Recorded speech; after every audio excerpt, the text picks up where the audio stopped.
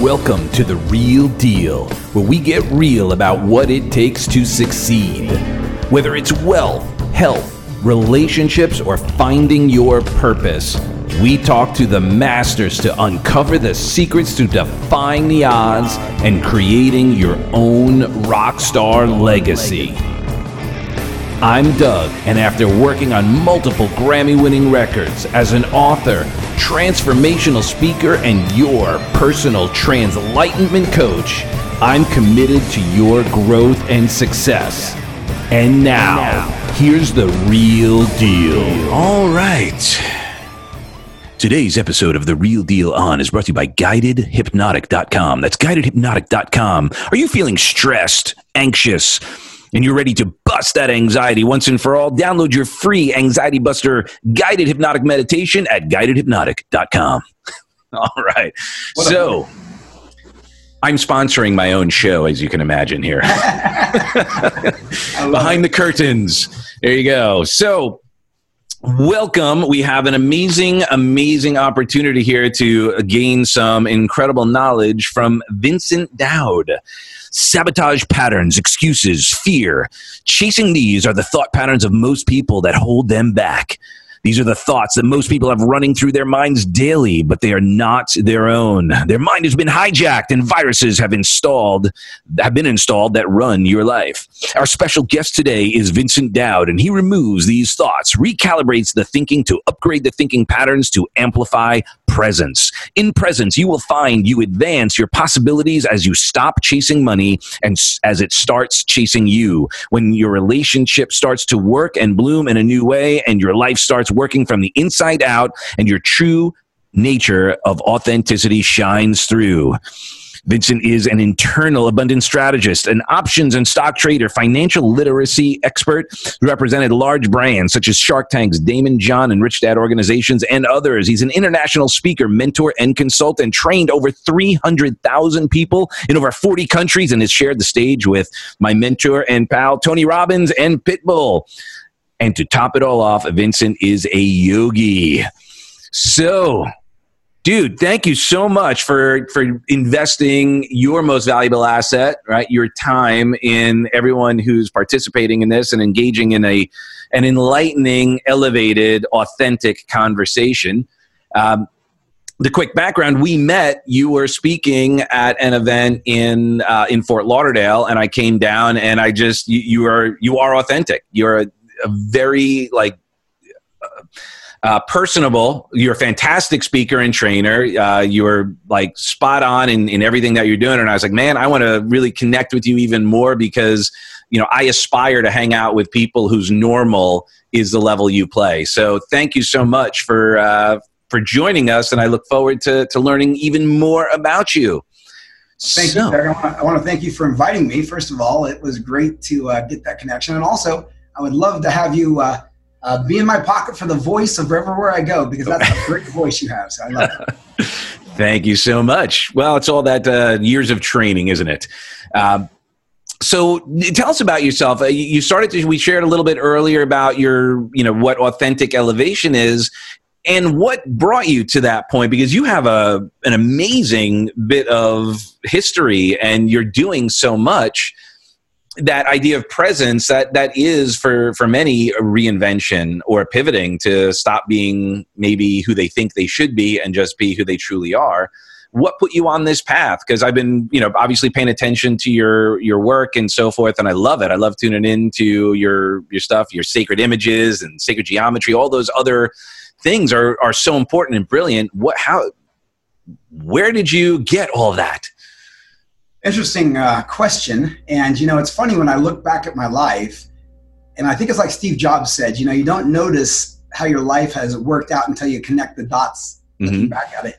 And, starting off in my life, I came from a family that had no money, and we had a lot of fights and a lot of alcoholism, a lot of abuse and violence. So I always heard the money issue as the main reason that there was so much challenge in my family. And I thought, maybe that's the answer. If I just make a lot of money, then I can fix my family. I can live a better life.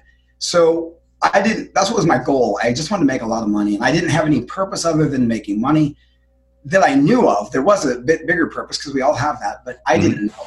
So I went on that journey and I made money and all those things, but I didn't fix the parts of me that were still broken inside and fragmented. So the journey was that I kept trying to please people.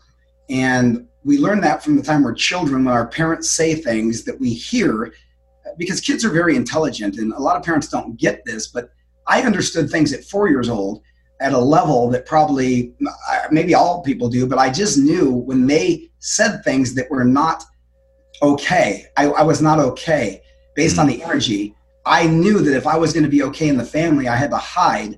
I had to please. I had to conform.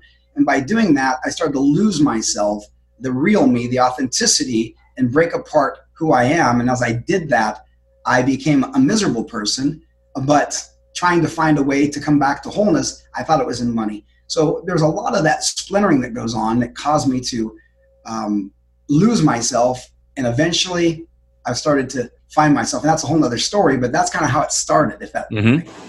So you grew up with no money. Did you have siblings? Yes, I had, interesting there because I was the third child. But before I was born, my brothers, I had a brother 5, his name is Jeff, and then Lanny was 6. And because my dad couldn't make money, he had sent them to Kansas to live with my mom's parents. And on one summer day, those little boys in the hot heat of Kansas found a swimming pool down the street, and they kind of got out of the yard and they started jumping in. And so the older one drowned. Oh my goodness. And it really caused a major issue in the family because my dad flew back and he blamed everybody. He blamed my brother who was 5. And so somewhere in the next year, they wanted to have another kid. And then I was born into that family of dysfunctional heartbreak. And that was a whole different experience, obviously. And I think we'll probably touch on some ideas of addiction. What did you have? What was your exposure to addiction when you shared that? You said there was addiction in the family. Yeah, well, so all I remember is my dad drank all the time, and he was a violent drunk. I'd be up till 2:30 in the morning listening to my parents scream. My mom drank too, but I couldn't tell who was who based on my dad's anger. But my mom would stand her ground. And so there was all that, no money, so never saw them. And then when you did see them, they were fighting and not happy. And so there was a lot of addiction around alcohol, but I'm sure there's other addictions I didn't notice then. And that definitely, in my studies, I'm sure you as well, Doug, know, like I started to look at family constellations and the energetics of the energy and the genetics and epigenetics of what goes on in our ancestry that actually we can heal, but I didn't know anything about that. And that's probably part of the waves that were coming across my family. Wow. Okay. So where did you grow up? Denver, Colorado. Oh, so you grew up in Colorado. And then when did you leave? Like, how did that pass? I know you shared you're living here in Florida, but did you stay there, or when you were going on your pursuit for finances and so forth, was that a reinvention of where you just changed people, places, and things, or were you able to create that in your environment? I'm one of those people that couldn't sit still from the time I was in school. I mean, I'm a wanderer. And so I left a lot. I always ended up coming back to Colorado. It's like my home, but I'd always go to try to find somewhere. And I'm sure, like a lot of people, I was seeking happiness, a place, something outside of myself. So I lived in London. I lived in Seattle. I was in the Air Force in Omaha. I lived, in Florida, and I lived in an ashram. I've been all over. And so every time I left, it was a new lesson. So I really, when I left, that's when I started to make money. I didn't really find it there in Denver. I was working in corporate jobs and I couldn't stand that. So I just went on this journey to figure out how to make money. And that led me first to Seattle, Washington. And what was your first, your money-making opportunity? Well, the first real, because I started businesses when I was 16 and 19 and this, but the big money started coming in when I moved to Seattle. I started to trade the stock market, options trading, and I learned to make money using leverage. And that's where I started to make a lot of money. That was during the .com run-up, and then I wanted to be a speaker because that's what I always wanted to do, is share with the world. And I never thought it'd be the stock market. And I was doing so well trading, they asked me if I would go represent their brand around the United States. And I was like, wow, I'd love to. So I ended up making a lot of money doing that as well. So teaching and then also making money trading. Got it. And obviously you're still doing that. I do. I don't do it to the same capacity because the market's been rigged, and but I still I have some trades on right now that've done really well in the last couple of days. But I still do that because I enjoy it, but not where I want to sit in front of a screen all day. Not that type of. Right. But so again, multiple streams of income, multiple streams of inspiration, multiple streams of, spiritual intake, right? Where it's like the buffet of input to fulfillment. We have so many ways to do so. So after you started speaking and all that, obviously that probably excited your desire to touch, move, and inspire people. You were doing it on a professional level on speaking. How did you start making that transfer into the personal, the authenticity, and helping people really realize their true potential? Well, for me, I had a heart for this since I was a little boy. I got into martial arts when I was 12, and I became a black belt at 16 and had my first class, which was amazing because it was my own business. And I loved what I did, and I loved influencing and seeing these kids come in and these adults and changing their entire belief systems and watch them grow because of their confidence. So that was the spark. So as I went through as a trainer and did all these things, I always had that seated in there, even though it was about making money in different areas. But what really was the catalyst for this is I had, during the dot-com crash of 2000, I got wiped out about 70% of my net worth in the stock market because I learned how to make a lot of money, but I didn't learn, and maybe I did, but I wasn't paying attention to the risk management aspects. Mm-hmm. So I got wiped out, and that was very tragic on my ego. And after about a year of sucking my thumb and saying I'm going to come back and do it again, I went out and started making money again. And this time I said, I'm going to do it right. I'm going to put it in real estate. Little did I know that was right before the big crash of 2008. So this time I got wiped out of everything. I started losing houses in Florida, and this is a domino effect, as you might know. And then I lost, my parents both passed away. My partner of 7 years, we broke up. So I was losing everything. And I thought, whoever this God is hates me, and I had this belief system that I must be being punished. And at the time, I thought it was the worst thing that could happen. I lost everything. And I was listening to a book, and I'm sure you've heard of it, Doug, The Power of Now by Eckhart Tolle. Mm-hmm. Yep. And I was driving in my Mercedes, and he's saying some people have to lose everything, including their health, to wake up. And I was going through all of that, and it gave me such hope that maybe there's a bigger picture. And over the course of time, I had a friend of mine who I had done yoga.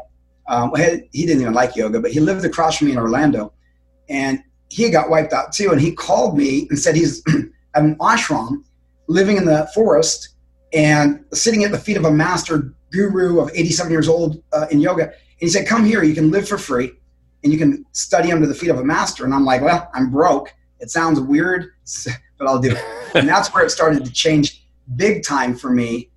There's other things that led up to that, but I think it'd be way too long to talk about everything, but that was probably a big catalyst.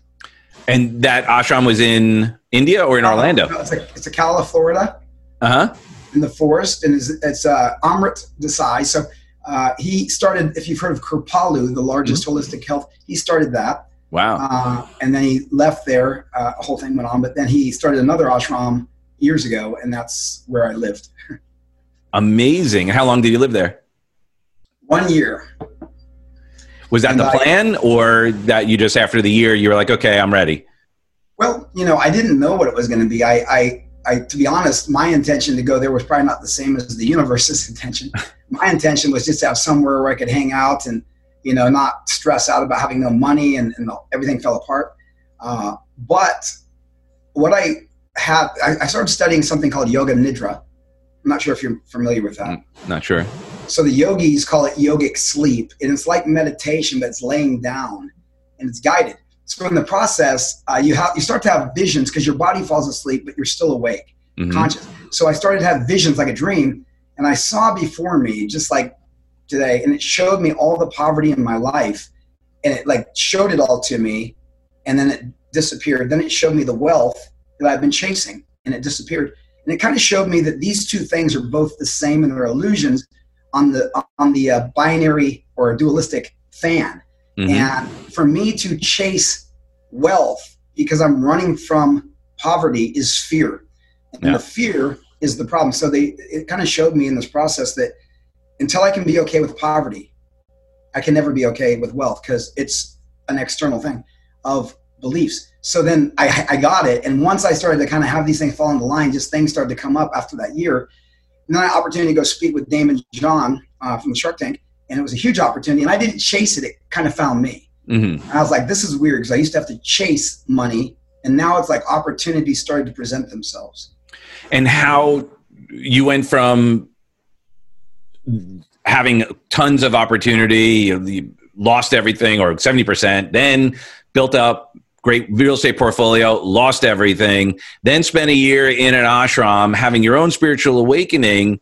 And then what at that point, with Damon John, what were you going to speak on at that point?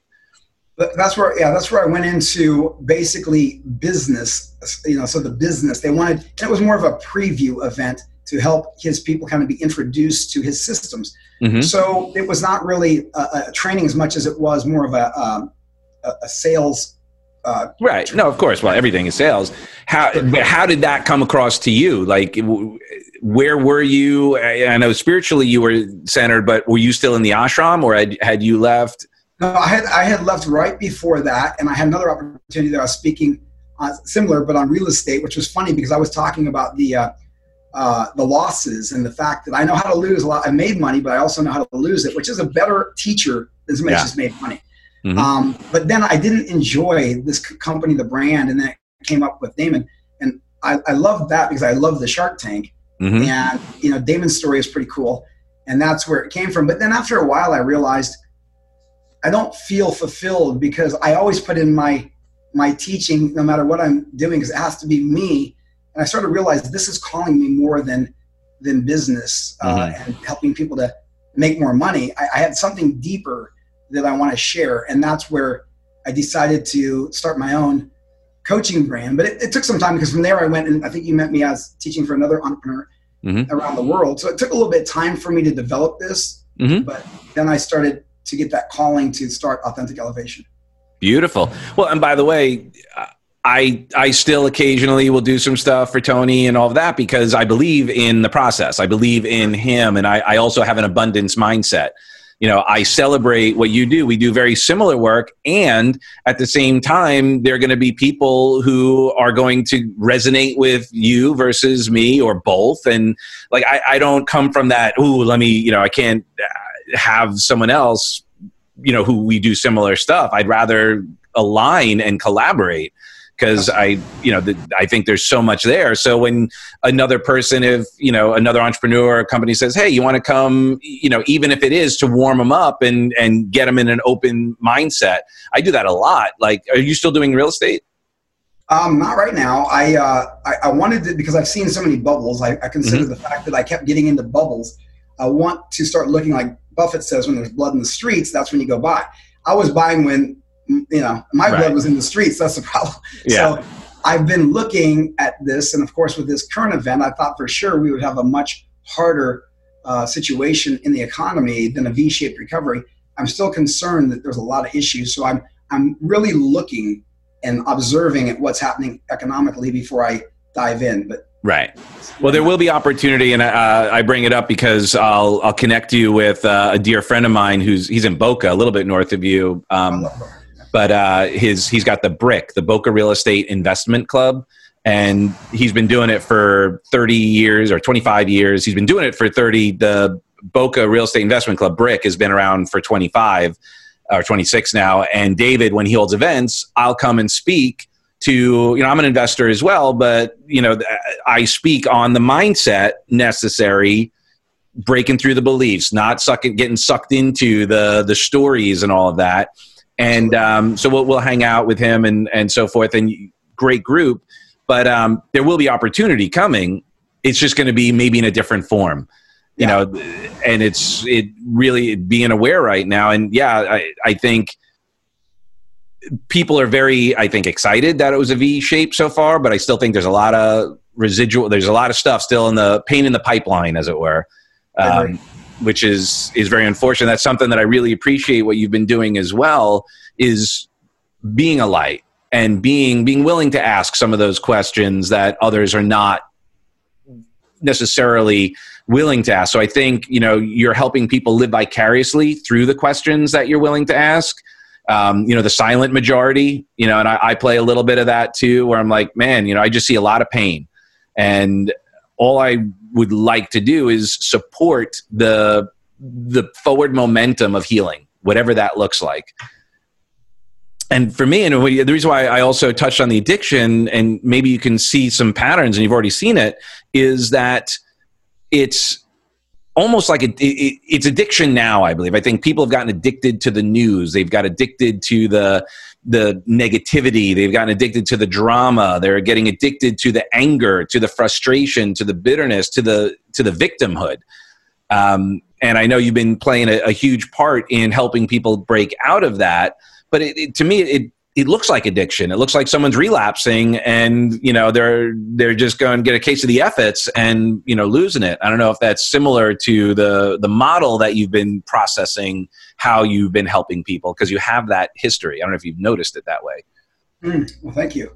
Yeah, I agree with you though. There's a lot of addiction that's coming out, and a lot of they always say at the ashram, they always say energy follows attention. Mm-hmm. And what we focus on, we get more of, and it's so true. And I'm realizing, as I see on my pages, even Facebook, how many people are so angry, whether it's the riots, COVID, Trump, whatever it is. But what I see is, and this is through meditation and downloading, that we're just projecting into the universe who we are. So the anger is coming from us.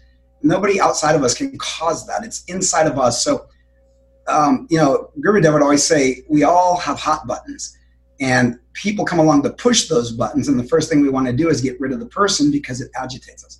But everybody that pushes our buttons is our greatest teacher, because when we know that we have a button, there's shining light on it. We can then look at our button and say, what do I have to do inside of myself to heal? And then when I have the power back, nobody can push my button because I don't have one. And that's where the power is given back to us. And so for me, I got to honor anybody that causes me to react. As long as I can catch myself reacting, then I know that, okay, got to keep working on this. And so if people would look at it that way, maybe the greatest things are coming because of the worst things that they can believe are happening. And I found that to be true in my life. The worst things that I labeled became the best things.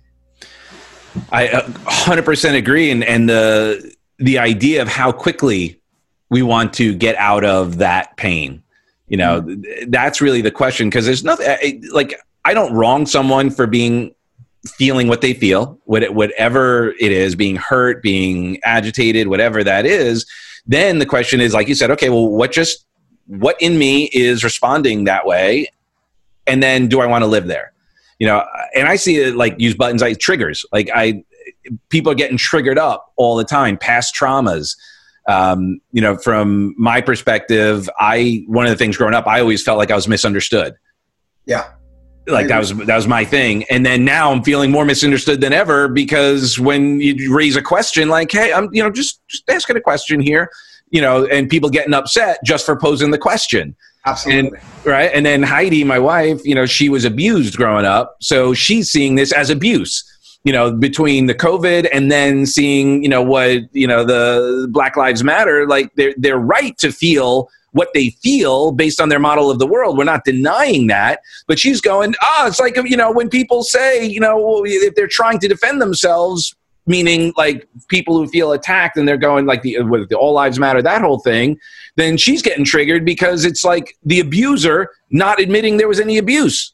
And it's just this, like, it's crazy how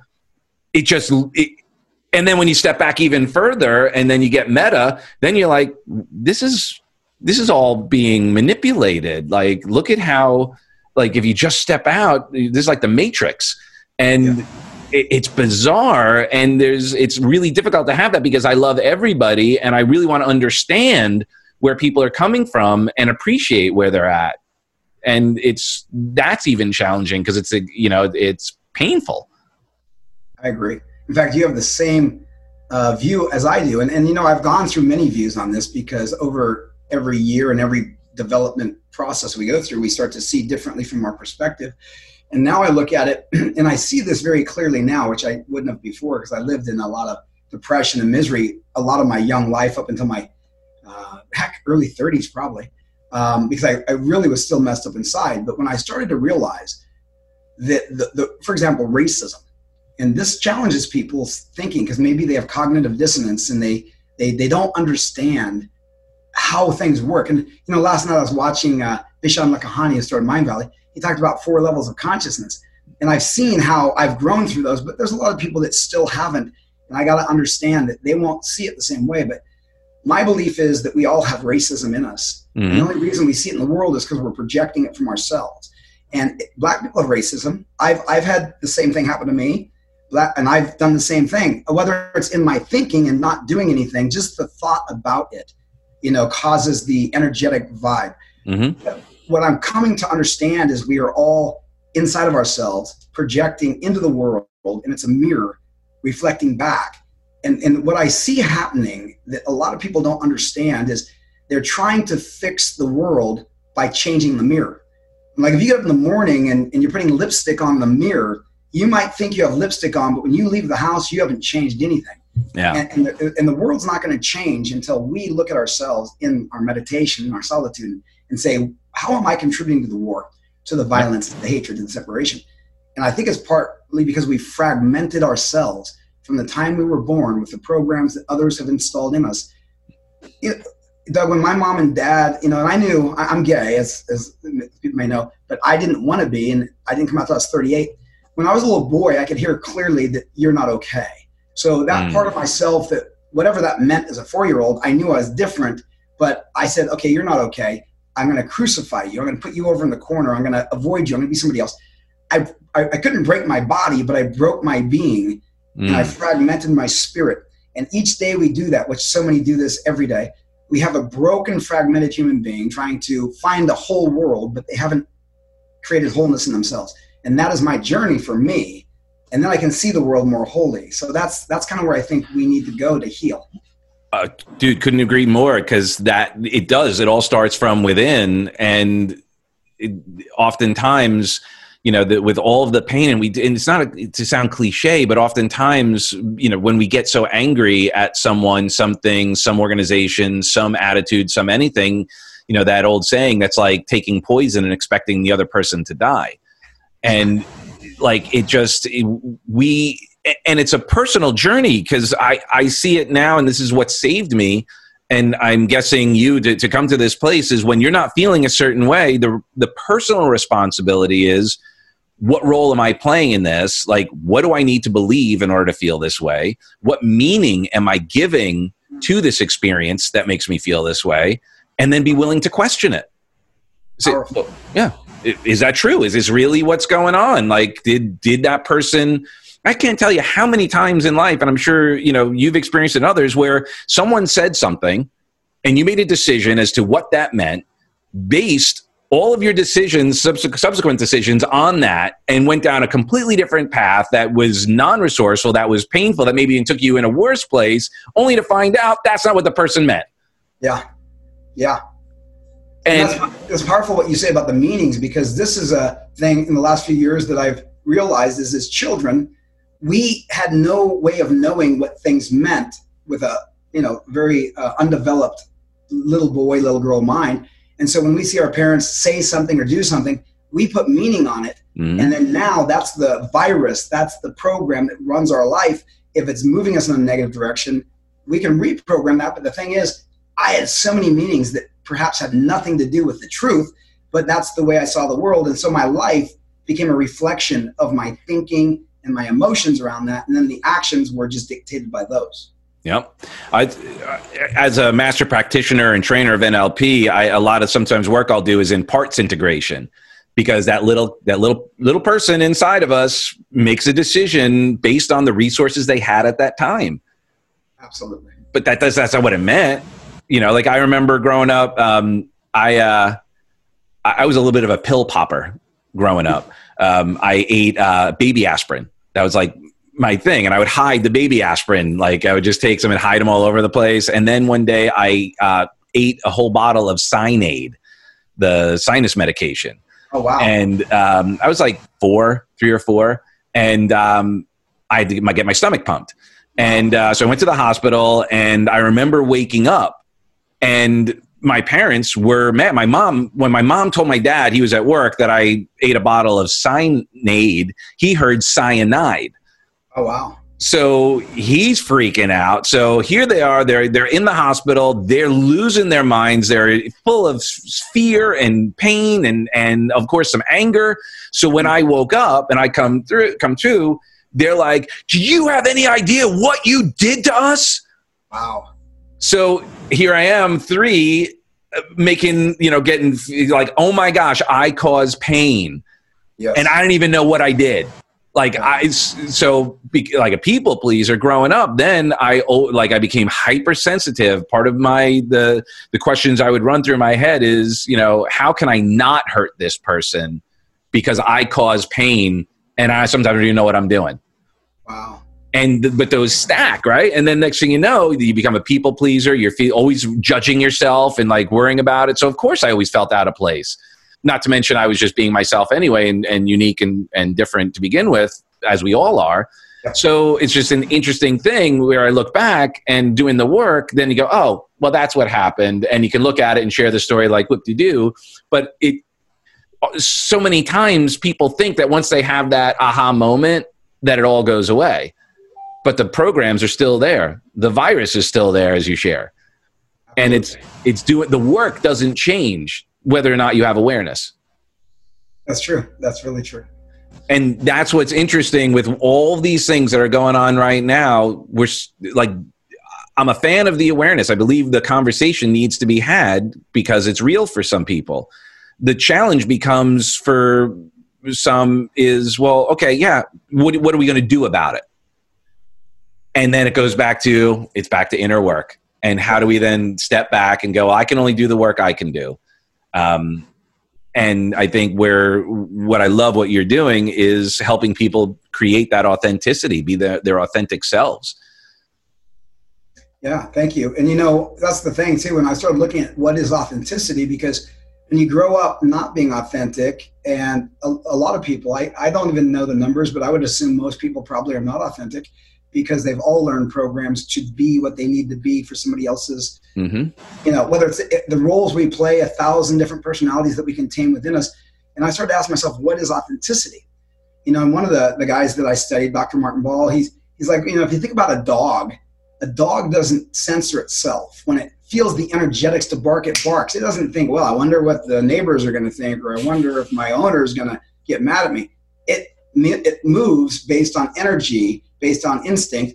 So allowing the capacity for what I think is, whatever you call God, divine force, isness, to move through, we've got to stop resisting. And then that authenticity is just moving through us naturally. But we often think we know better.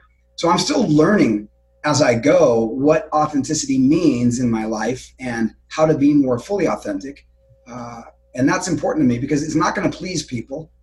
People don't like me to be authentic because it makes them uncomfortable.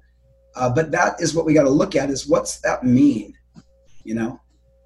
Well, and I think what you shared here too is something that I teach is presence.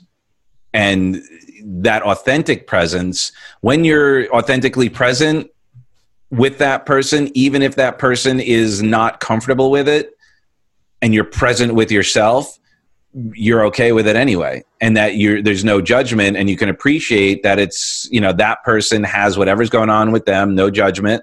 And when we stay in that space of love, respect, honor, someone can have their moment, and that's okay. I mean, working in the addiction field, we saw that all the time where, people were just going through waves of anger, frustration, depression, and it would come out at us. And we would just stay in a space of love and respect. And I think that way, again, not to sound cliche, but I think when we allow our authentic love and presence out, that becomes curative to the pain in the situation in the moment. Doug, there's a good point there, and it just came to me that I think a lot of people really haven't experienced love. And what I mean by that is when society talks about love, it is not love. And for me growing up, I never felt loved. I felt like it was a conditional love, which Right. if I did this and that, I would be loved. If not, I'm kind of screwed because I have to figure out how to live my own life with nobody around. So the more I've been meditating, the more I've been being present, I've realized that love is the natural state, the ever-present presence that's the backdrop of everything. And because so many people are trying so hard to find love, they're actually creating the obstacles where if we stop trying to find love, love is naturally who we are. When we drop the viruses, the programs, the rocks we've been carrying, it is our true nature. But we don't have to find it. We just need to drop what is not love. And that's the key. It's like all my life I went looking for love. And I became a born-again Christian when I was 12 because I felt like they said Jesus was going to love me unconditionally, right? And here I'm at 12, hitting puberty. I know I'm gay. I know my family. And I'm like, maybe Jesus will love me. So I'm like born again. I go to school with my Bible. I'm, saving souls, whatever. And yet, as I did that, I started to hear the preacher, and I started to realize they don't really love me because they said, now I'm going to hell. If you're gay, you're going to hell. And all of a sudden, I'm like, well, wait a second. I thought it was unconditional. Now there's a condition. So I was going to commit suicide. And I'm like, I can't beat this. But then he said, if you commit suicide, you're going to hell. I'm like, well, maybe I won't kill myself too quick. Maybe I'll go try a bunch of women. At least that helped you. That was one good thing. Yeah. That one statement might have helped a lot. Yeah. So you always knew that you had something to offer, though. I'm going to hallucinate that even though you felt out of place, even though you were having that inner conversation based on external references and all that, it's sounding like, and that's I think why I also connected with you, just watching you work, is that you have that it, right? What I mean is everyone can develop presence and all of that, but you have, like I could sense your heart. I could sense that you genuinely cared for the people that you were communicating with. You gave everyone, time. I saw you I knew you were busy, so I just said, hey, I'd love to reach out to you. I'm going to reach out, and then I let you, obviously go because you had a bunch of people wanting to talk to you for good reason. Was this something you always felt, even growing up? Like when you were young, did you always feel like you were destined for more, like you had something to share? Well, it's funny. Good question, by the way, and thank you for that nice words you said there. When I was a little boy, even though we had so much going on in the environment around me, I always felt very heart-oriented. Even the nativity story, I was very connected to it because of the magic of beyond this 3D space. There was something bigger that I felt was important. But my dad did not like heart stuff. The words that he would say would be the type that would break any boy that had feelings or cried. So I learned to put all that away, to go to my mind and to be somebody that thinks a lot, researches a lot. That's the value. This has no value. And so I was broken for so long because I was disconnected. And coming back to the heart is a long journey for somebody that's built their whole life around their mind and their brain and thoughts. And so I'm still digging through the walls, but I've always felt like there's this bigger expansion of who I am, but not just me, everybody. And we're just clouded by ideas and so forth. So yeah, I've always felt like for me, I've wanted to inspire, motivate, and educate others. But there was a time, of course, many years where I still felt that, but I didn't know what to inspire them on other than making money. And so, yeah, I think it's always been there, even if it was hidden for a long time.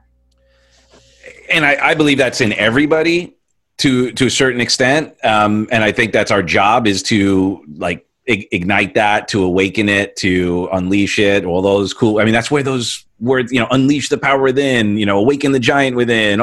There's only so many ways you could draw a square. And even when you look at the Bible, it's all there, even though there's some stuff that may not have been as pleasant. I think there's great messaging in there. Absolutely. One of the things, to whom much is given, much is expected. And what I look at that as well, and it's not just about tithing and that kind of thing. I think we are given that freedom of choice, and we can choose whatever emotions, whatever states, however we show up. And that has huge impact on not only our lives, but also the people we can connect with. And, that like attracts like thing. So if we're walking around angry, we're going to collect and attract angry people. Absolutely. And what's so interesting is it's going down like a little bit Matrix rabbit hole, but about the RAS, right? The reticular activator system. Algorithms on Facebook. It's a digital RAS.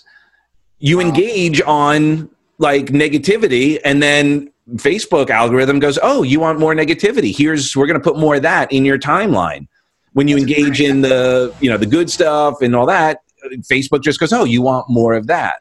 So I think the key and what you're talking about is by when you get heart-centered and you can break down those walls and come from that place, you're going to connect to more hearts, connect with more love, connect with more acceptance.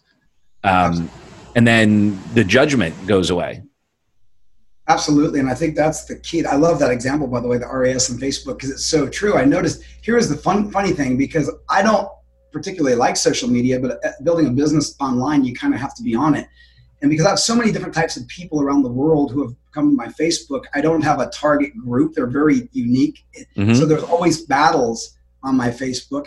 And I realized there's a lot of negative, and you can get sucked into that and get upset because of the way it keeps showing up. So that's a very, very good point. And the other thing I wanted to state is, learning to love people regardless of what they think, feel, or say about you is probably the hardest thing in the world to do. But I think that's the magic. And I know I was talking to somebody the other day that talked about, I think his name's Lester Levinson. With the Sedona method, something like this. Okay. Anyway, apparently he changed his whole health. They sent him home to die with cancer, and he just started discovering what made him happy. And he thought it was when people loved him, he was happy. But he discovered that's not true at all. The truth is he was happy when he loved people.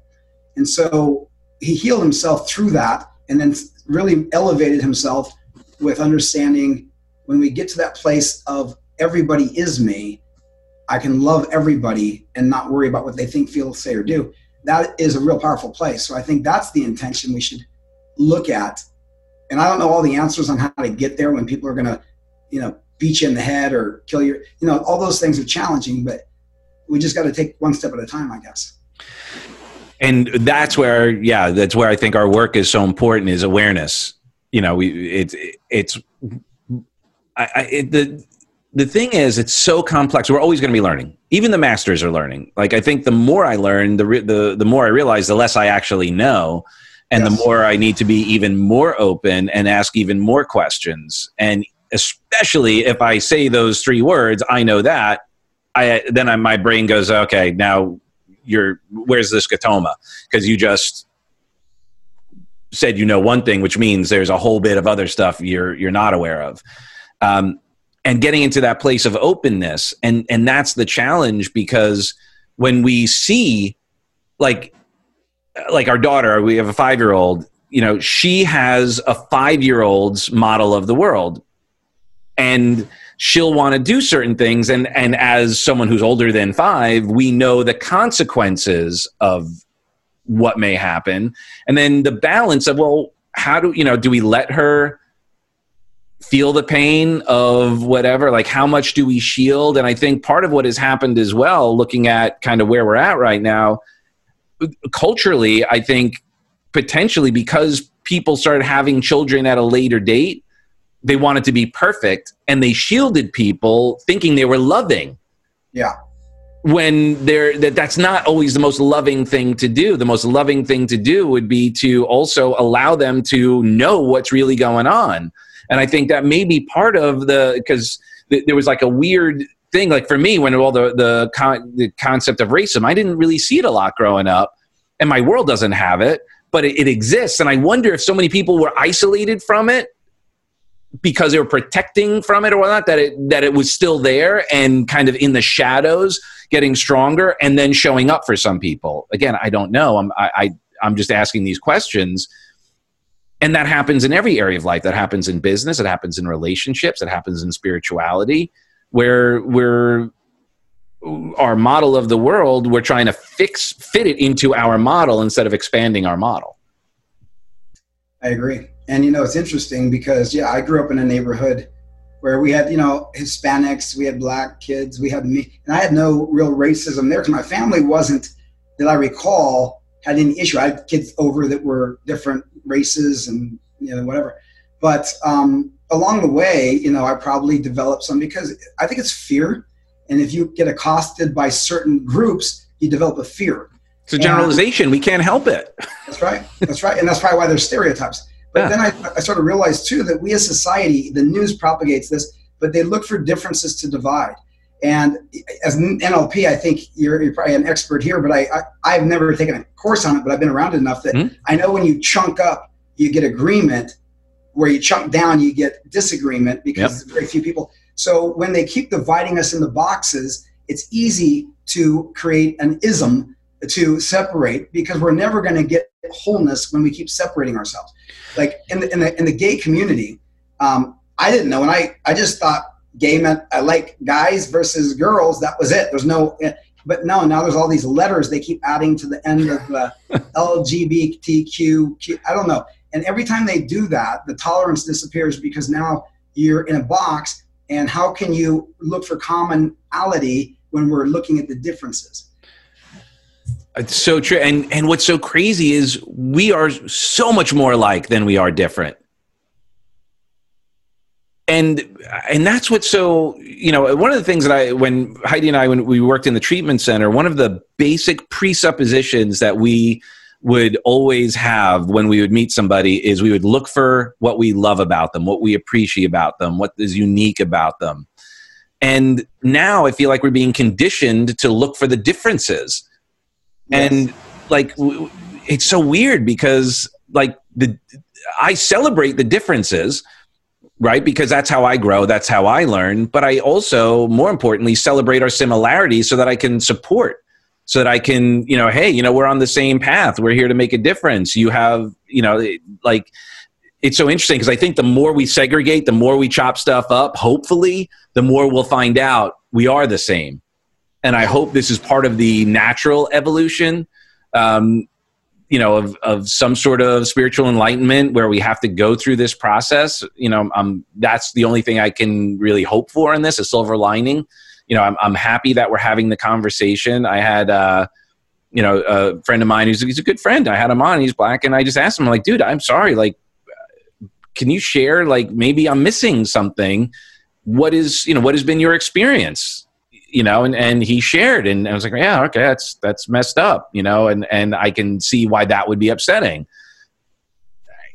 Well, we've all had that. I'm not, it's not making any, but that's not the time to do it. And I think that's the challenge, where when, it's like in any argument with your best friend or your wife or your husband or whatever. And then, while they're sharing their pain, then you go, yeah. And then you tell them about your pain. I don't want to, did you ever see the video? It's Not About the Nail. No, I haven't. I'll send it to you. And it's this woman, she's got a nail in her head. And she's like, I'm just feeling this pain. And it's right, this throbbing. And the dude's like, well, it's you've got a nail in your head. She's like, hey, don't try and fix it. Don't try and start going into this. That's so funny. That's true. That's such a great metaphor of what happens in people's lives. Yeah. And people genuinely care. So they want to fix it. Sure. Or they want to show that maybe, from their model, how they're not seeing it. And it comes across as denying the existence of the challenge. And it's such a complex thing that people want a simple answer to. Yeah.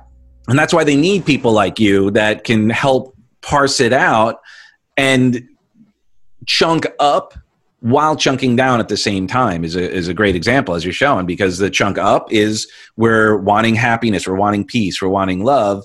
Chunk down to some strategies, some mindsets, some beliefs, and start working on those to, kind of peel away, as you were sharing earlier, what's preventing that. That's a good. I love that. And also, I've been learning more. I think you might know I've done a lot of plant medicines and worked with shamans, and expanding my consciousness beyond anything I've ever done on the planet has really brought revelations. It's like the old quote that was like, he who knows does not say, and he who says does not know. And I used to think as a speaker, that meant if you talk a lot, you probably don't know a lot. And I kind of like, but then I didn't understand what it really meant until I did plant medicines. And I realized the reason that those who know cannot say is because there's no words ever that can define the truth. Therefore, people that say are not even close to the truth. And so you have to experience that. And then what I realized in experiencing that is if I could keep my presence, my awareness, it depends where you're looking from. And so many people on the planet, by dividing, are looking from not consciousness and oneness. They're looking from the separated human who then sees everything as different, angry, a violation, whatever. They create all these compartments, and I do too when I'm from that place. But when we pull back and we're looking from everything is one in the quantum field, there's only energy, there's one life, there's not your life, my life, there's only one. And it's a manifestation of energy in different points, but it's the same thing. It's like I look at my hand, if you just saw a finger, you would think that's different than this finger. But if you look further, it's one body and it's all connected. And until we know that, we're destroying the planet, we're destroying each other. You hate Trump, you hate yourself. They don't understand that all of this is so connected. But we only see that when we're operating from oneness and presence of there versus looking from the duality eyes of two eyes is separation. One eye inside of you is unity. Amen, brother. And what the example my wife uses is sometimes is like you're looking at a Renoir through a pinhole. So you're looking at, all you see is a dot. You see this one thing, and you may not like that dot. You may not like that color. You may not like all of that. And it's not until you step back that you then can see the amazing tapestry that it is and the expression. And yesterday, again, with the language, it's so powerful. The power of language is limiting as well. Yes. That's the other thing. And I had some great friends on yesterday, Laura Kay and Mark Wood, and they've been in music for 30 years, and they're amazing. And their child is a drummer in Shania Twain, and it's just they're crushing it, helping people. And the reason why they do it is because music has no words, and that you can express without words, and that you can actually have even more of a holistic experience. While there is words and lyrics and stuff, but even then it's through melodies and harmonies, and it's such a wider tapestry. And this is why it's so important that we have the arts yes, I agree totally. to be able to express, to share what's going on. And hopefully, one of the things I think is interesting about art and why it's so important is that it's so subjective. Yes. And you can suspend judgment, you can have an opinion, but you can not prefer. Like I love Dali, like Salvatore Dali is like my favorite artist, and this guy Rush, this like really weird stuff. Not everyone's preference. Some people like other stuff that I don't necessarily prefer. That doesn't make it good or bad. Yeah. And I think that's where I think we need to get, is to look at everyone as a piece of art. And you can have a preference, but that's okay. There's nothing wrong with having preference. Like there's some people who don't like personal development. Absolutely. My mom hated that stuff. She's like, they're always screaming. Just like your preachers. They're always screaming. I'm like, well, I like a little bit louder than you do. Right. But there's some people may find it in church. Like my dad is a big Catholic. He loves, that's his thing. And I don't make him wrong for it. I don't go as much as he would like me to. And, I find my connection with God and all of that differently. But if we could all relax and allow people to go inward to find how to release their authentic self. Yeah. It would be a game changer. It's really good too. You mentioned something there that I wanted to go off of. Oh, sorry. That's okay. I lost it. It'll probably come back. But I didn't want to interrupt, but it was kind of off the point that you were talking about just a second ago. Art. We were talking about art, subjective. Well, that was it. Art. Yeah. So you mentioned that we talked about differences separating us. But so here we go again. This is what my big intention is as I sit down to meditate. First of all, I ask myself, who am I? And I keep asking that again and again so that the words disappear. The only thing that's left is I. And the I that is me is not the small I. So then I start to look at, like, there's a lady that I see over here in Las Olas. Her name's Cindy. She's homeless. And every time I see her, I go talk to her. And what I'm working on is looking in her eyes to see consciousness that it is me. Instead of looking at her beard that she has growing and the smelliness and the cigarette butts, which has always separated me from the homeless, or whatever it is we judge. And instead of looking at it all as a symphony, and I might not like all the songs, but they're all beautiful. But the thing is, the symphony is the wind, the movement that causes all that to sing. And the instruments are all different, but together they all create this beautiful universe. And that's what I'm realizing. If I can come from that place of, let me see consciousness, myself in everybody's eyes, and don't let me judge everything, and let me see the difference as beauty, even if I don't maybe like it. Let me learn to see it all as beautiful. That's brilliant. I have a friend of mine. Her name's Lords Lane. You should check her out. She's a musician, and she has this foundation where she brings into schools. She has these programs where it's for little kids to kind of adopt their superhero identity, right? So their superpower is, my superpower is honesty. My superpower is freedom, whatever. And it's brilliant. But every once in a while, she has these posts, and she's like, I see beauty. And she'll just take a picture of whatever's going on, and it could be, like something that by most standards wouldn't be beautiful, but she's like, I see beauty. And that's the choice. Again, to whom much is given, much is required, much is expected. Can we see right now the beauty in the pain? Mm-hmm. Can we? And then the question is, I look at, using music as an example, like pain as a blue note. Pain as the dissonance that resolves into the, when you take that, you put that pressure on, you put that blue note, and you're like, ooh, it's a little dissonant right there, right? But then when it resolves, and you're like, ooh, that feels so good. It's like getting a massage, a painful massage. At first, it's painful, right? But when you get through it, it's a necessary way to get out the toxins and all of that. And I know that's almost hyperbole with what's going on right now because it's so serious, yet we can't change what's going on right now necessarily, or what's already happened. We can only change our relationship with it. Absolutely. Absolutely. And again, it comes back to you can see the world the way it is. I guess what it was is you can change what you're looking at by the way you look at it. Right.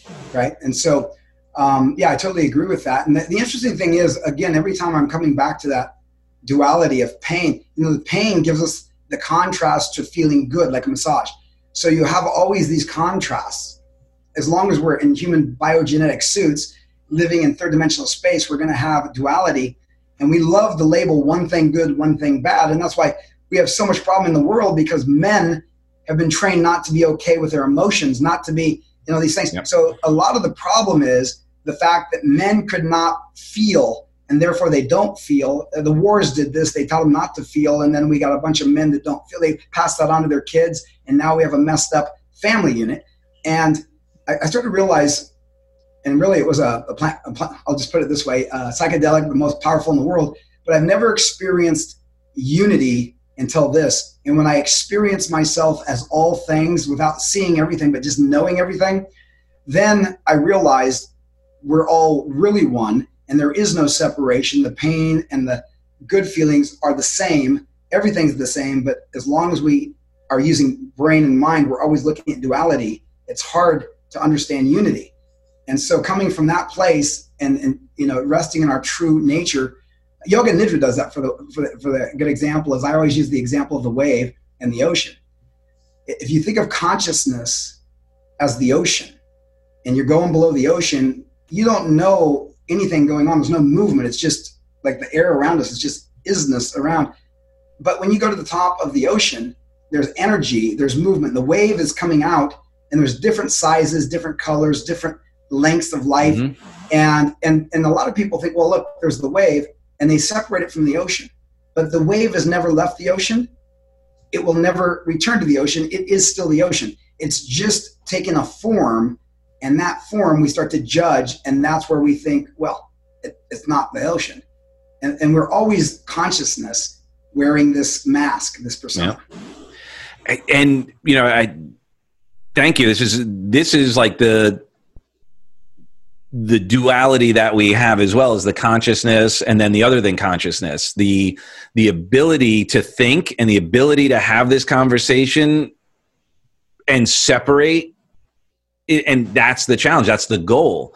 It's just a theory or just an analogy for me, is like our bodies are governors for our spirits, that we can manifest levels of joy and bliss and levels of pain that are immeasurable, and our bodies are actually the training wheels to slow us down from creating that instant bliss, which would be great, but we could also create that instant pain. We could choose heaven or choose hell. The journey that we're on right now is to navigate it, and our bodies actually are like these slow computers that are like able to, our bodies are like Commodore 64s. So I'm going to date myself here. And the universe is like the supercomputer that we can't even run the program. We could have tastes of it. We could have bits of it. And then when you're, working with, Mother Earth and the plant medicines and so forth, you have larger tastes and you're getting moments. And then we're back into this. And that's the duality and dichotomy of existence. And that's not to spiritually hijack what's going on with people. It's just kind of where some people are at, and what our ultimate goal is that unity. If you think about it, that's what we're asking for. Everyone's going, we want to be equal. Right. We are equal on another plane. And then people go, oh, you're spiritually hijacking. And then it becomes I'm not, so it's, you can't ask a 5-year-old to, fly a plane. You can't ask me to fly one either, because I don't know. Nor will I. It's funny, the Gurudev, what he said one day was really interesting. He said, I love that you're at the ashram, because you have the ability to reach people I could never reach, because they'll judge me by my robes or by the spiritual stuff. He goes, too many people judge the present by the wrappings, and they don't understand the gift. He goes, but you can use languages, and you're around different people. So the more I'm looking at this, I realize the woo-woo scares people sometimes. So you talked about language earlier and how simple it is. Like Sanskrit's, I guess, the most complex language on the planet, and it can give a better picture of truth than English. But if we can help people understand with more scientific language that they don't feel like it's spiritual hijacking, that would be nice. I don't know exactly how to do it yet, but I think as quantum physics shows more and more of energy versus particle and these things, then they start to maybe get it more than the yogis used to talk differently, but it's the same thing. Well, and unfortunately, I think too, and we're always guilty of it. I'm always in process. I screw up all the time. I'm a neophyte when it comes to, being spiritually expansive. I feel like sometimes we're like, our role is to be Mr. Miyagi, and our role is to be young Daniel, to, paint the fence, wash the floor, do that, and not be worrying about why just yet. Yes. And that's sometimes, that's such a brilliance, because that's the way I looked at what we were doing with some of the people in the program. I want to say it to them. Finally they'd come, they go, oh, I see why you did why you do it that way or whatever. I'm like, yeah, I Miyagi'd you. I just had you wash the fence. And for us, it was dancing in the morning. Like every morning we would have our clients, we had club rehab, and every morning we would have a dance party. And they're in treatment. They just got out of detox. They don't want to go come in and dance at 7:30 in the morning, right? But there was reasons for it, right? And then finally, we have them jumping up and down and doing the affirmations and doing the board breaks and, the vision boarding and all of these things. And at first, the woo-woo-y, they're like, oh, this is stupid. And then they come full circle and be like, oh, that was paint the fence. That was wax the car. Got it. And then they can apply it. How do we do that in a grander scale is, I think, just keep doing what we're doing and ask the right questions. Good. You might remember, maybe I shared this story, but when I went up to the ashram, I was very angry because, I used to be a millionaire and I'm in my head about what I used to be. So the first thing they always do at the ashram is they put you in the kitchen duty to wash dishes. Yep. And of course, that's how I started making money when I was 12, to make my own money, to go to my So did you get triggered? Oh, I was so triggered. In fact, we had a yogi. She was a very bad cook, and she burnt every pan in the ashram. And I was there till 11 at night. I'm really pissed off, washing these pans, cussing. And I remember a yogi came up to me and goes, "What's wrong with you?" I turned around and said, "I used to be a millionaire. This is bullshit." I was just going off. And he said to me, you know what? You're not a millionaire now. What you are is a man standing in a forest washing a pan. And when you can find presence, peace, and joy in that, you'll have everything. Well, it's meditation and motion. And he walked away. And I didn't get it then because I was in my head trying to filter that. Like, what's that mean? How am I going to, but then through the yoga nidra process, in yoga nidra, when you're laying there and they do this guided meditation, your body falls asleep. So you're not thinking anymore. There's no judgment of who I am, what I am, money or anything. You're just oneness, but you're still conscious of it. You're just not judging anything. And you realize in whatever moment you can be everything you need to be. It's not about doing it. It's about being in it. And I think that's why that old thing, before enlightenment, chop wood, carry water. After enlightenment, chop wood, carry water. Nothing changes in the external world. What changes is our perspective of what is going on. And that's all that needs to change inside of us. Amen, brother. And that's conscious transformation as well, because change is going to be automatic anyway. Like the world is changing right now. And the question that you started sharing earlier about how could I be more authentic? How could I be me? Who am I? By asking these guided questions, that is where it leads us to our ultimate outcome. Right. I mean, those power of questions, because you could have been sitting there as well, like, how could I have lost it all? Why am I such an idiot? Why? Right. And then ask and you shall receive. And then, because, and then you could have all of these, you could continue to program yourself and own that as your identity. Yeah. And I did that for a while. So I know that's exactly that was not serving me very well. It never does. And, I think that the biggest gift that we can continue to give others is to open people's minds to the power of what are the habitual questions we're all asking. Mm-hmm. And that's a challenge because sometimes there's not an answer and we want an answer now. And that's maybe we just need to find a different question. And a lot of times I think it's the presupposition in that question. Right. So a lot of times we're asking, and we just look at marketing and all of that. That's where we got to clear our minds, is not be inundated, because that's what marketing does, is ask, have you ask questions, or they're giving you answers. And of course, no one would advertise a diet program. This is going to be really hard, really challenging. It's going to be uncomfortable. The food is horrible, and you're probably going to be hungry a lot of the time. Sign up now. No one would do it. They'd be like, I don't want that. Like, I want the quick, easy way. And now there's a question you're asking. What are you asking for? The quick, easy way? Or are you looking for the best way? Yeah. And the funny thing about that example, the ones that buy it would probably have tremendous results because they're willing to do the work. And, you won't get you have a smaller group, the sales, but you'll get better results. Right. Well, I look at this as, the work that we do as well, and not to sound cliche, but it's such a beautiful, amazing movie, is The Matrix. And we're just giving people the option, red pill or blue pill. Yeah.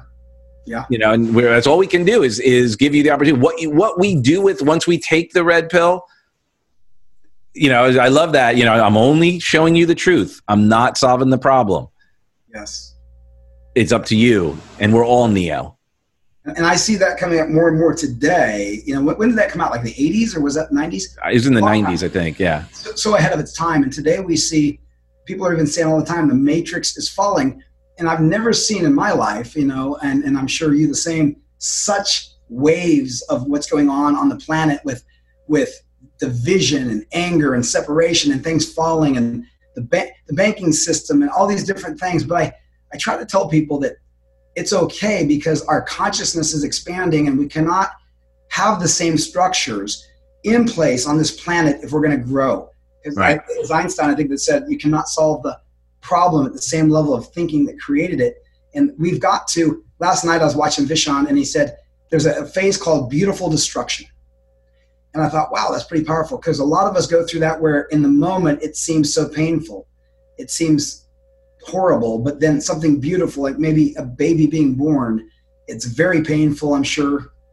But then something beautiful is coming out of it. And that's what we got to understand. And if we put our energy into that, we can change this planet by understanding and waking up that the power is not out there, and it's not in our leaders, and it's not in anybody. It is in our 7.5 billion people that wake up, or even just a small percentage can wake up and impact very quickly the rest of them. Amen. And I'm proud to be on the journey with you to do whatever we can. And, I hope and pray that at least if people don't get or appreciate where people in this movement, people in the personal development movement, where they're coming from, that they at least will appreciate that their intentions are pure. And that we have different strategies. I mean, I dealt it, with Tony, people, being the biggest guy in the personal development on the planet, people love to try and take him out.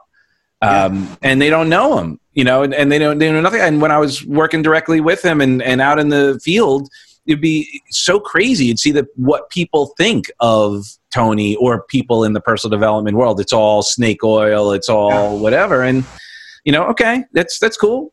I'm not here to convince you otherwise. I'd love to give you a taste of it, come check it out. But, that's all I could do is lead you to the water. I can make you thirsty, right? And hopefully that's what we do, but not going to make you drink. I'm not going to shove it down your throat, because then you're going to resent it. And that's not how we roll. I'd rather have you go, tell me more.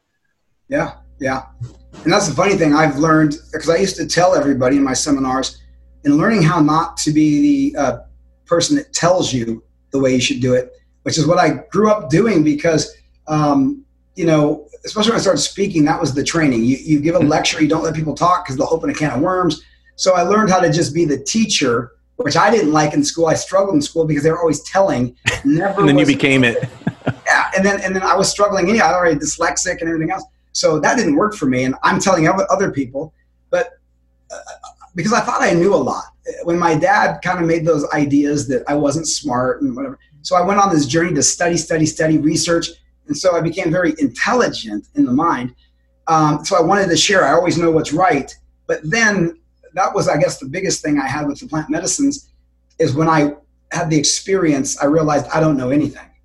And then going in to be coach, as a coach, you're not telling people, you're asking questions to pull out of them what they already know, but they're just covering up and they forgot. Right. And so the asking of questions, I think, is the most powerful thing we can do, because once we think we know, we've lost it. I think it's when we don't know and we keep asking that we find a closer opportunity to know truth, even though we probably will never define it here. Well, we're back to the language. Once we try and define it, we're locked into the limits of the language to begin with. Absolutely. One of the things I always start my trainings and whatever events I have, I'll start out with, look, don't believe me. Like, don't believe anything I say. Just try it on. Because if I tell you something, it doesn't mean anything, right? But when you tell you something, when you ask the question and then give yourself the answer, it's going to mean something. And again, this is just from my model of the world. My model is still growing. So who knows? I might be telling you something now and sharing something that I learned that a year from now, maybe old news, or maybe I may go, oops, and I'm okay with that. I'm okay to go, oh, I made a mistake. I was not maybe 100%. Maybe I didn't do enough due diligence, or I learned a new way. And that's where I think we all could benefit from, as we get to a place of maybe changing our mind. Yeah. Don't know. Maybe it could be that too. And that's the openness challenge. to do it. From being hard and rigid, I'm not going to change, to maybe I'm looking at the world differently. Or maybe I'm looking at the world wrong, or not maybe wrong, but maybe I'm looking at it from only one dimension. And the more we open it up, the more we find our own truth about, that journey. And I just want to, first of all, do it for myself to keep learning, I guess, more about me. I don't think I need to keep learning more and more to overwhelm my brain, because that will distract me from who I am. But I want to keep learning from my experience of isness so that I can be more accepting, like the ocean, everything, versus the wave that's here and gone. And, Beautiful. Well, I mean, I'm on that journey with you, brother. And I look forward to, I'd love to, find a way to do some events together, because I think that, I'm a big collaborator. I look at now, especially now, like the super groups of the old days, like the Titans would get together and create a super group. And then rap, the reason why rap blew up the way it did in the 90s, they did the same thing. They all supported each other. They would be on each other's records. They would, cross-pollinate their fan base, and they became, juggernauts in the industry because it wasn't one person, and you're seeing even Tony starting to do it now. Tony recognizes it. So he's doing those things with Dean and Russell, and he's expanding his base because he knows that he'll be more effective when we work together, as opposed to each of us being an individual and fighting for our, whatever, that's where it becomes not a we, it becomes a me. Yeah, the competition model, and that's, I think, was taught in the industrial school model, is you got to win. Now, growing up where I did, the kids that had dads there that were very competitive would kind of beat their kids up if they didn't win. I didn't have anybody around, and I was not winning usually. I didn't like the model. I felt like I'm always a loser, and there's a winner. There's no other winner. There's only one. And although people think that's good, and I know on a level of consciousness that serves the planet in economics and competition, it's good for winning for one. But when we move to a collaboration model, I had this vision the other day, because I've always wanted to not come back to Earth, like if there's reincarnation or Tibet Book of the Dead. And, I've studied all this. I'm like going, I really don't want to do this over and over. Like, I'd like to learn the lesson. And so I thought, well, if I can just enlighten myself enough and I don't have to come back, then I have this revelation that, well, I don't win until all sentient beings win, because they are me. And as long as there's suffering on this planet, I haven't won anything. When I win, everybody wins. And that, to me, is the collaborative model. And when we get money out of the picture and we get the things and the status, we can start to say, all that will come anyway. But what's most important is that we heal ourselves, which is everybody, and I'll heal the planet and heal our world. Well, amen, brother. And I wonder if sometimes as well, like I believe in healthy competition, in that, like, as an example, when I was in this band called Fat, and we're signed to A&M and Sony, and we were one of the, and I say this with humility, one of the best live bands there were at the time, and this is in the 90s and early 2000s. And the reason why we were so amazing performing is that we competed with each other on stage to be the biggest, like, exemplar of showmanship. But it wasn't like you win, you lose. It was, let's just have fun. Who could jump higher? Who could have more energy? Who could, like, and it was a playful, it was fun. Yeah, and then the other sense of healthy competition is when we all win, when we're holding each other to higher standards, and it's not like a dominating win. Now, when it comes to sports and stuff, that's a little bit different. I believe there should be, because then it gives you a bar to challenge yourself. It's the meaning we give to, it's not that someone's better. It's not that someone's, it's like, okay, in that moment, that person outperformed. That person may have been more present and was more connected, and now we have an exemplar. So instead of beating ourselves up, and we accepted it as just part of nature and celebrated when, because like, as a great example, I remember, like, I studied martial arts as well. And I remember growing up watching the martial arts movies. Yeah. And after the fight, they'd be like, I got to know you. This is good. You fought well. And there was no, it was an acceptance of, okay, you bettered me this time. Yeah. And now I learned from you. Yes. And I wonder if we could have that relationship even more, if that would support us in maybe even competing who could get enlightened faster and then lead the way. And you're right in the sense of competition, in the sense of competing with myself to always be expanding, better myself, competing healthy to call others up to a higher level is amazing. I did another early on some downloading on this, and I realized that a lot of the people that run the planet are very competitive. But I believe when I saw the psychosis of a lot of the kids when I was going through football or whatever, and they had to win no matter what, because that was so critical for them, that I realized that a lot of people that start to run big organizations become these tyrants who don't care. They just want to win. They want to have a bigger yacht, a bigger. So that's unhealthy. Yeah. And I think a lot of those problems in the world are egoic competition. But you're right. I think if there's a way, and there is, to have healthy competition and teach that, to have healthy internal competition with yourself, to just expand, but also to learn to rest too. That's one thing I never did. I always had to compete. So I was always doing to get more, to be more. And I never took the time to just be and do nothing. And it's hard for me. And maybe this, a few of my friends that I've spoken to about this, and even my wife and I, there are blessings in even this shutdown. Oh, yeah. Because again, we couldn't change it. Right. So there are some blessings that we found from it. A friend of mine, I don't know if you know Gene McNaughton, he was Tony's VP of sales for many years. And then he was the president of Success Resources. And he's like, man, I was going and going and going and going. He goes, this was actually great for me in many respects, because I got to actually, stop for a minute.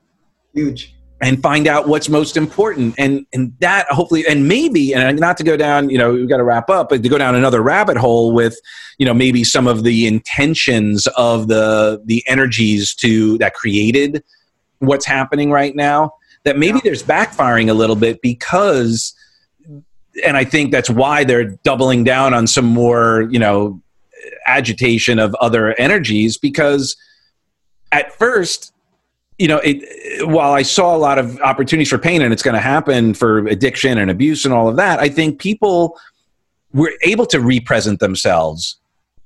And I think they, as much as there was division around mask, no mask, it's real, it's not, whatever, there were people who are like, well, okay, but hold on, I'm starting to get some energy back.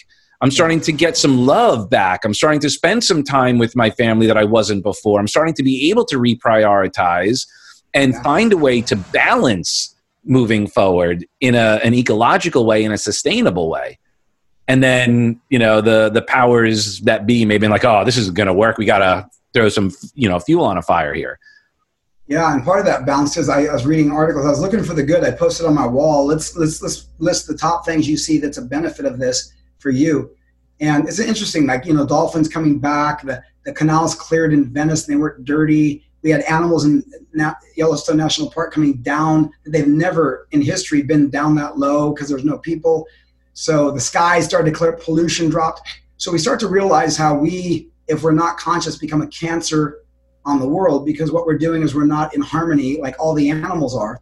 And this is really interesting, the secret life of trees. When the animals come to eat the trees and there's too much, the trees send out a signal through the roots to other trees to produce chemicals that will kill off some of those herds, and now it balances again. We don't do that. We kill off everything, and we're so unconscious about the way we're going. And so I think for me, for example, this whole tiny house thing is really cool, because I think I don't need a big house. I've had big houses are just a lot of space that's wasted. I want effective, beautiful, that I could have a couple, but then you travel and you experience life, and everybody's so in debt in America because they've been conditioned to get into debt. Other countries are not so bad as we are. And I realized that maybe people sort of realize they don't need as much when they have the right things. They don't need as much of the wrong things that have been sold as the right things. Well, another addiction. There you go. Yeah, I mean, yeah, we're addicted to stuff. And now, in fairness, men in general are thing oriented anyway. So it's just kind of like we just like trinkets. We like the latest gadgets. It's just kind of a part of our DNA. And it's not being sexist. It's being DNAist. Like, it's just it's kind of one of those things. It's like men oftentimes are more engineers, wanting to fix things, and that comes into relationships as well. It's just, well, there's a problem, let's fix it. Yep, exactly. Wow, we just have to hang out more in general and just have these conversations. Record them. We'll have a book when we're done. Love it.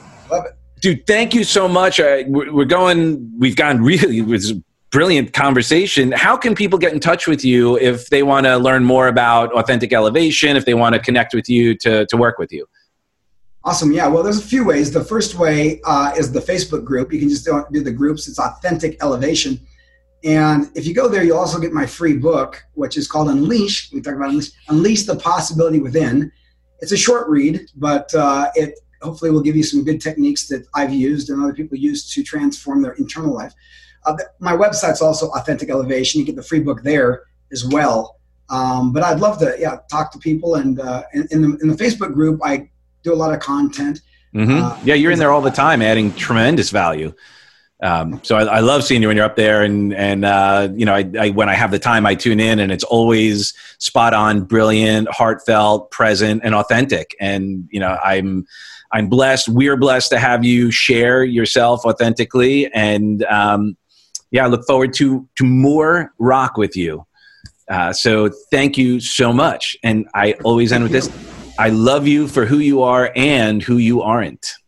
Good. Well, thank you very much, Doug. I appreciate you inviting me. It's a wonderful conversation. There's nothing better than having conversations like this that resonate at the same frequency and exploring different areas. So I appreciate it. It's been a great time, and I look forward to doing more with you on my journey and as well as yours.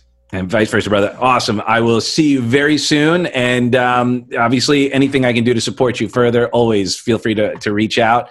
But we're going to grab coffee or something soon. You're too close not to. Absolutely. All right, brother. Appreciate you. Thank you. Thanks so much. Cheers.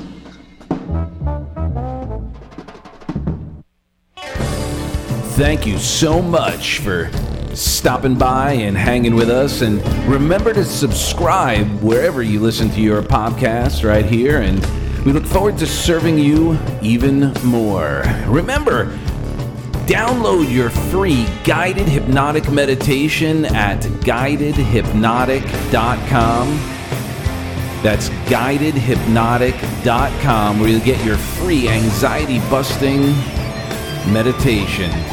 We look forward to serving you, and if you have any questions, comments, please feel free to reach out. All right, we love you for who you are and who you aren't. God bless.